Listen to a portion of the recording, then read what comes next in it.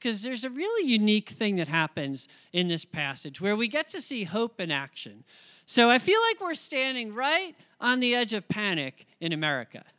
We're not there. There's been a lot of steps, cautionary things.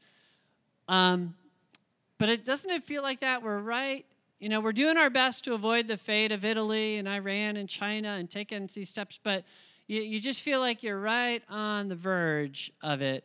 And I feel like in some ways, and it may not be as much for you, but for many people, there's just a lingering fear that no matter what I do, it may not be enough. And there's this sense of hopelessness which kind of pervades a lot of people right now. And it's a hopelessness that is sort of around the world in a very unique way. And I feel like as Christians, we are uniquely equipped to actually speak to hope in the face of situations that can seem hopeless.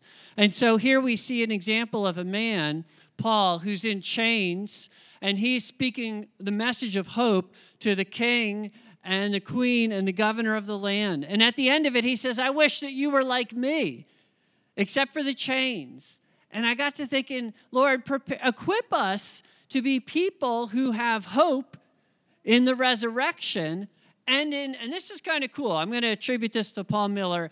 All the mini resurrections that happen in our lives before the final resurrection. And we'll explain that idea as we go along.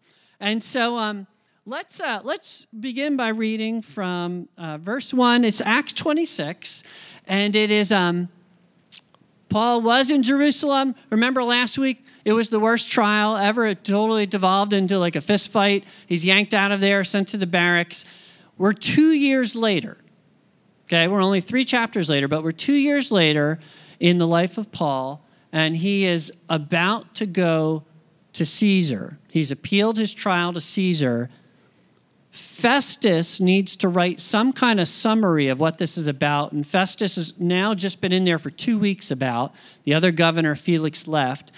And so Festus says, I need you to tell us, why you're an innocent man. Explain yourself to us, Paul. We need to write a summary and send it with you to Caesar. So here we go. So Agrippa was the king invited to hear this along with Festus. So Agrippa said to Paul, you have permission to speak for yourself. Then Paul stretched out his hand and made his defense. I consider myself fortunate that it is before you, King Agrippa, I am going to make my defense today against all the accusations of the Jews, especially because you're familiar with all the customs and controversies of the Jews. Therefore, I beg you to listen to me patiently. My manner of life from my youth, spent from the beginning of my own nation and in Jerusalem, is known by all the Jews. They've known for a long time, if they're willing to testify, that according to the strictest party of our religion, I have lived as a Pharisee. And now I stand here on trial because of my hope in the promise God made to our fathers, to which our 12 tribes hope to attain as they earnestly worship night and day. And for this hope I'm accused by Jews, O king. Why is it thought incredible by any of you that God raises the dead? I'm going to pause there and talk for a little bit and then go a little further. So he's beginning his defense, and he's explaining that at the centerpiece of it all is that he believes in the resurrection of the dead. The fear that drives everything going around right now isn't that you will get a fever, right? It's that you'll die. The fear that's moving all of it. I mean, have any of you lived through the flu? I've gotten the flu almost every year for all my life. The people aren't afraid of getting the flu. They're afraid of getting killed by it, right? That's what makes what's happening right now different from other times, because they see it's happened in other countries. And it really, I don't know for you guys, it really struck home for me when I visited one of our parishioners, Miss Shirley, at Norbert's Personal Care. And just as I walked into that place and saw the state of all of those elderly people, I thought, oh man, they really hit me. Like if the flu entered this building, it would be a disaster. It would be an absolute disaster. And so even though we feel generally healthy in my house, as we recognize we have many buildings like that, many elderly neighbors, we start to realize, those are the vulnerable points. And the fear, again, isn't that everyone will get a fever. It's that death will come. Paul was not standing before these three people to promise them that a famine wouldn't come. He wasn't standing before them promising that a disease wouldn't spread, right? Paul's hope was not in any short-term solution to personal health or politics. Paul's hope was grounded in the ancient promise that God made. He said, look at that in verse 6. I stand here on trial because of my hope in the promise God made, or the promise made by God to our fathers. God had promised Abraham, Isaac, and Jacob that out of their bloodlines a Messiah would come who would bring light to all the nations, right? And that the glory of God would actually fill the earth as salvation goes from every tribe and every language and tongue, nation after nation after nation. And part of that promise, right, which we looked at last week, made explicit in Daniel and Isaiah, was that there would be a resurrection from the dead. Some would be resurrected to life, and according to Daniel and other places, some will be resurrected to everlasting shame. And so Jesus of Nazareth is the Messiah sent by God, whom Paul is proud to stand before the highest people of his day and say, this is the hope of Israel. This is who my hope is set on. In the midst of his chains, when he's feeling, you might feel very defeated at that moment, right? His hope never shifts off Jesus Christ, and it never, ever backs away from bringing that promise to people he fears don't share it. Agrippa was not a good king. He had a very bad reputation. Bernice was his sister, and they were in a not good relationship. And it was the talk of Rome for years. That's who he's talking to. He knows they don't have Jesus Christ. He knows that despite all of their health and all of their riches and all of their wealth, they don't have hope the way he has hope and the way you and I have hope if we're in Christ. I pray just every day. When we gathered on Friday, we had a 1:00 prayer meeting. We pray that scientists would be able to vaccinate, that there would be a cure, that our city would be preserved, that the worst thing that happened is a couple people get the flu.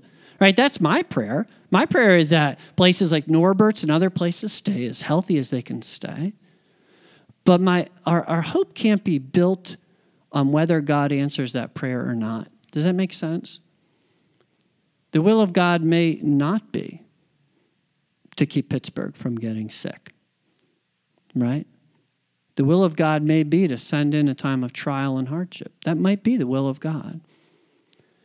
Our hope has to be built on something stronger than the reaction to the current crisis. And it is, right? It's grounded in the resurrection of Jesus Christ, which means that we have a hope that is future-oriented and yet is as concrete as everything we experience today.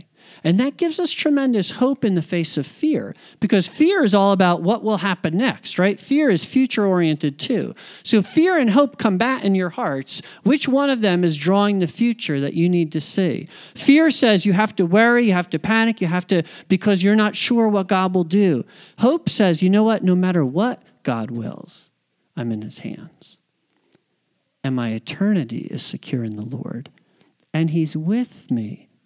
And not a hair falls from my head that he doesn't know about. Right? There's going to be pastors today who are going to be tempted to preach kind of a rah-rah, God will keep you from all harm message. That might make people walk away and feel good, but that's not actually biblical. Paul ultimately was martyred. Right? Diseases do come. The hope that we have isn't that we will live a harm-free, suffering-free life. In fact, Jesus says, you're going to suffer for me, and when you do, I want you to rejoice in that suffering. I want you to count it joy when you share in the fellowship of my suffering. because in that you're experiencing more of the death of yourself. But out of that is going to come the resurrection of your spirit. You're going to become a more mature Christian because you suffered. That's when I was talking about Paul Miller early on. Jamie gave me a book of his called The J Curve, and he talks about the many resurrections we go through as believers. And they sometimes travel through the road of suffering. They sometimes travel through the road of loving someone else sacrificially. And sometimes they travel through the road of our own sin being exposed. Each one of those, suffering, love, and sin, they lead us on this road where we feel like we're dying at some point. There's some part of us that is genuinely hurt and in pain. And he says, if you don't quit on that, if you pray and stay and reach out to the Holy Spirit in that times, God will resurrect you. God will bring you out through that time. Not just in the final resurrection, amen, that's coming, but in that day too, in the real lifetime where you come through that suffering, where you've sacrificed in love for someone, and you've made that commitment, but you've come through it, and you experience the lessening of yourself and the increasing of Jesus Christ in your heart.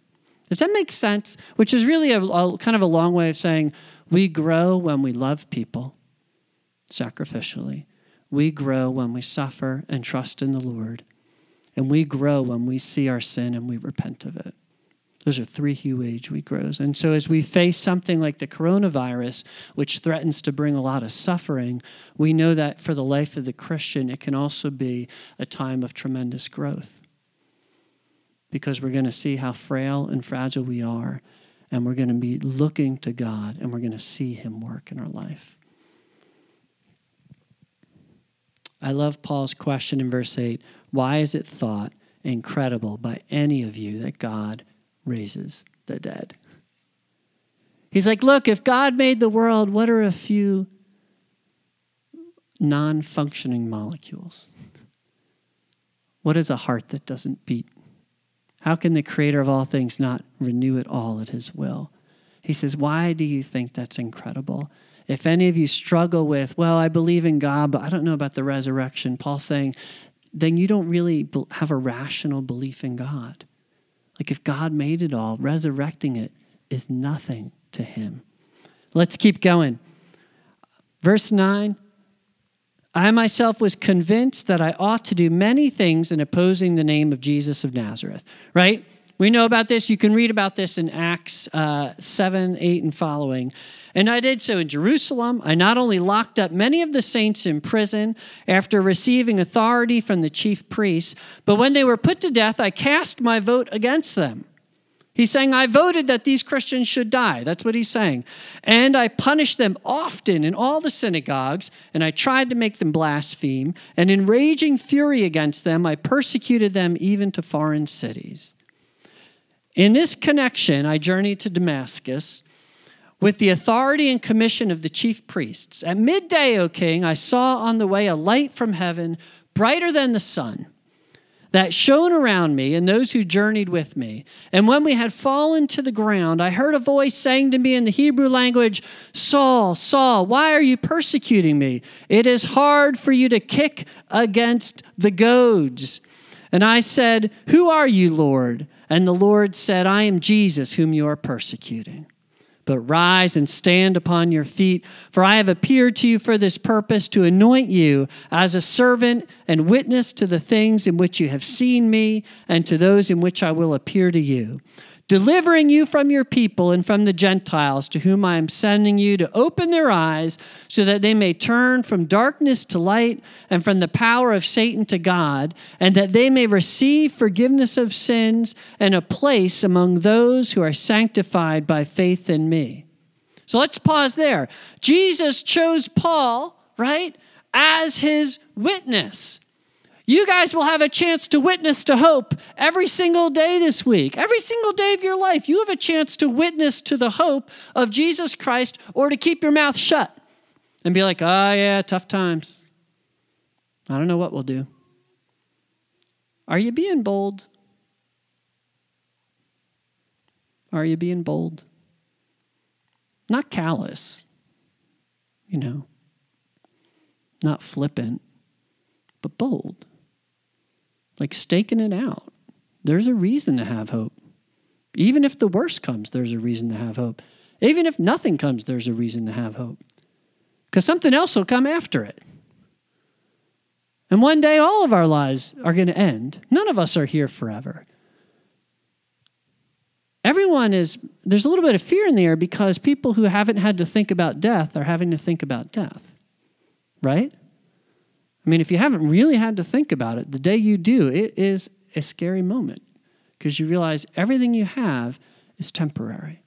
Are you there for folks with a message of hope? That A, it doesn't have to be the end, and that B, Jesus Christ has overcome death? You know, there is an opportunity here. There's always an opportunity to witness to hope. So Jesus chose Paul. I love where it says he saw a light from heaven brighter than the sun. It's on the previous slide. I don't know too many things brighter than the sun, but you knew he was seeing the glory of God. He was just seeing it. God was like, I'm going to need to knock this one out. He's like, God just had his eyes on Saul. And he was watching Saul sincerely persecute the church. Saul is thinking he's doing everything right for the Lord. And it must grieve the Lord to see people who think they're doing what's right for him and they're getting it all wrong. Sincere belief doesn't replace true belief. Let's never forget that, right? And God's grace, we just see it alive here. He just grabs this evil, violent, persecuting, semi-religious man, and he shows him his glory. And that's all it takes. All Paul had to do was see Jesus. Isn't that remarkable? All he had to do was see him.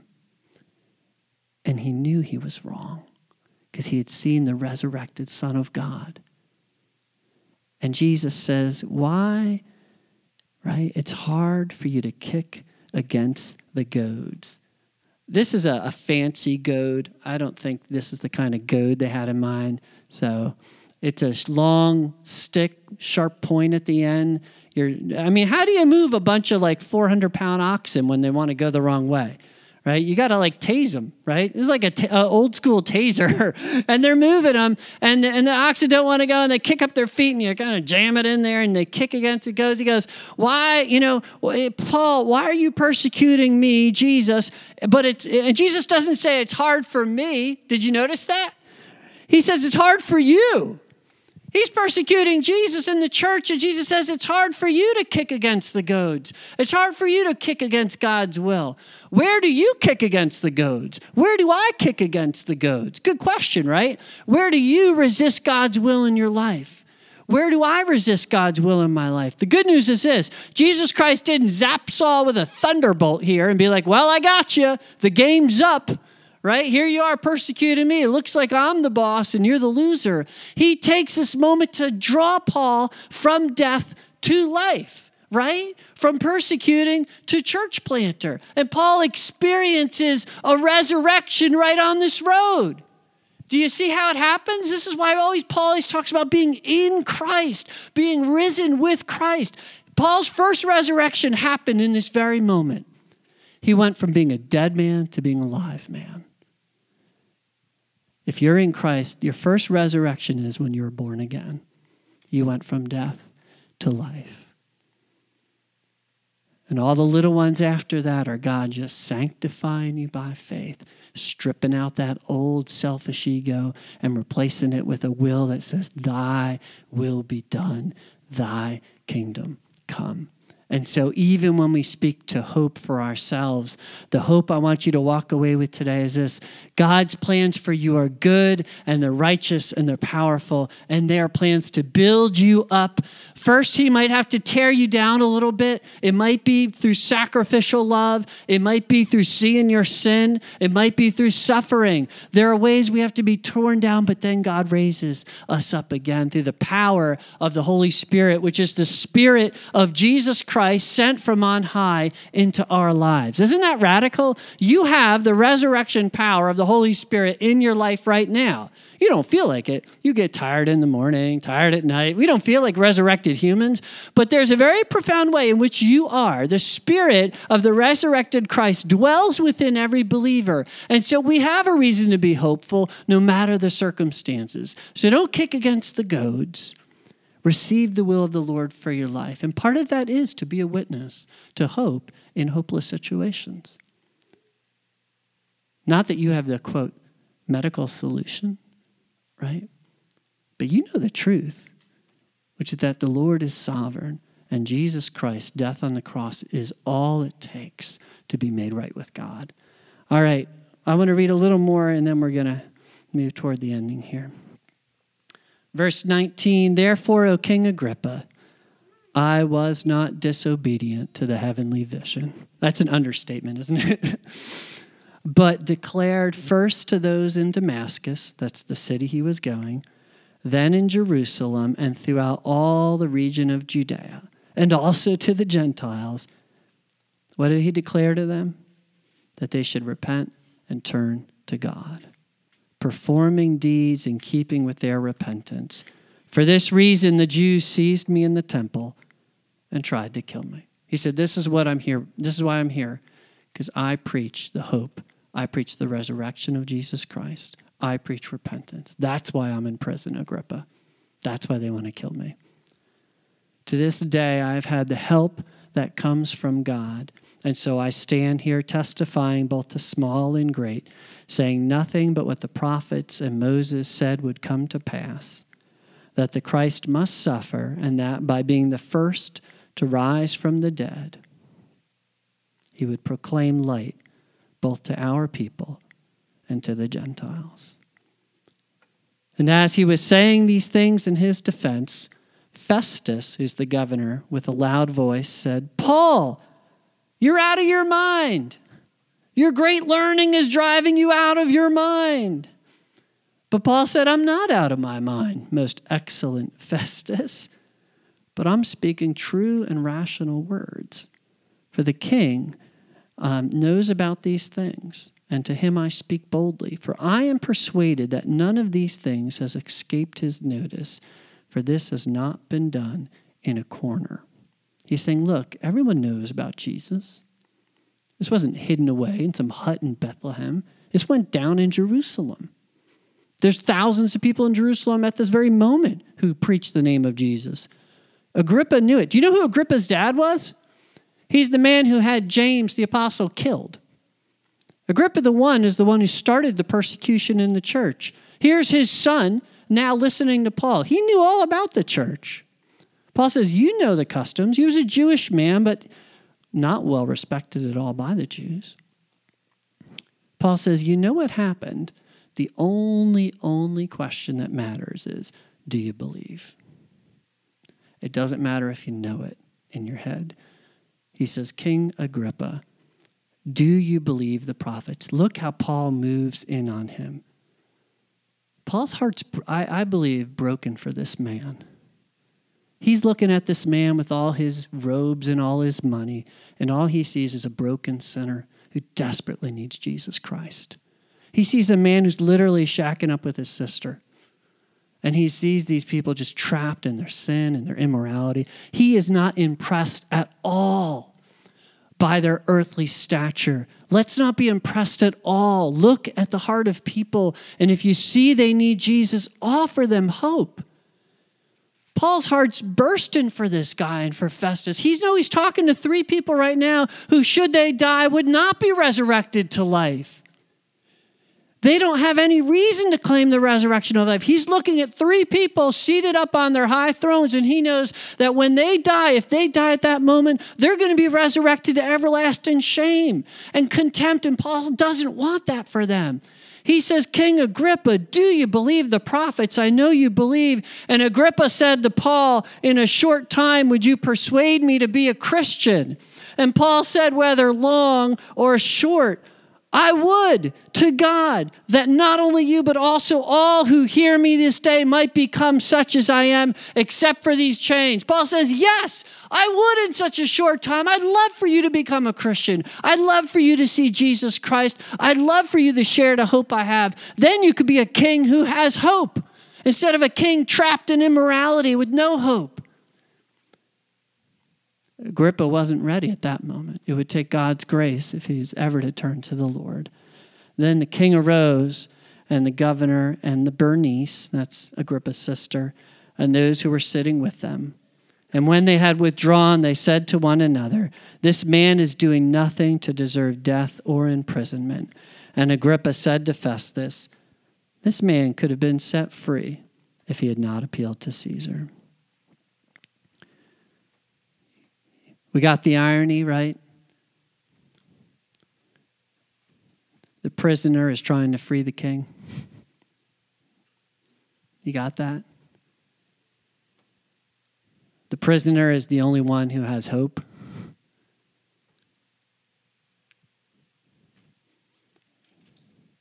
God works in strange ways, and he loves to take the weak things of the world to shame the strong. Peter said this toward the end.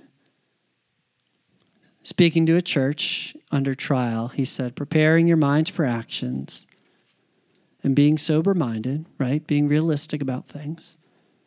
Set your hope fully on the grace that will be brought to you at the revelation of Jesus Christ.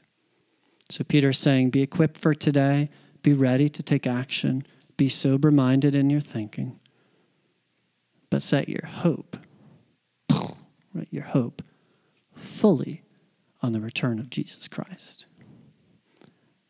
I'd like to leave you guys with that thought today, okay? Be ready, sober-minded, ready for action, but your hope, don't tie it to finding a vaccine, a cure, a change, or avoidance. Set your hope fully on the return of Jesus Christ and know that every little mini resurrection until then is for your good, whether it includes repenting from your sin, sacrificially loving and giving of yourself, or even suffering, whether just in pain and physical or suffering, most especially for Jesus Christ. Let's pray.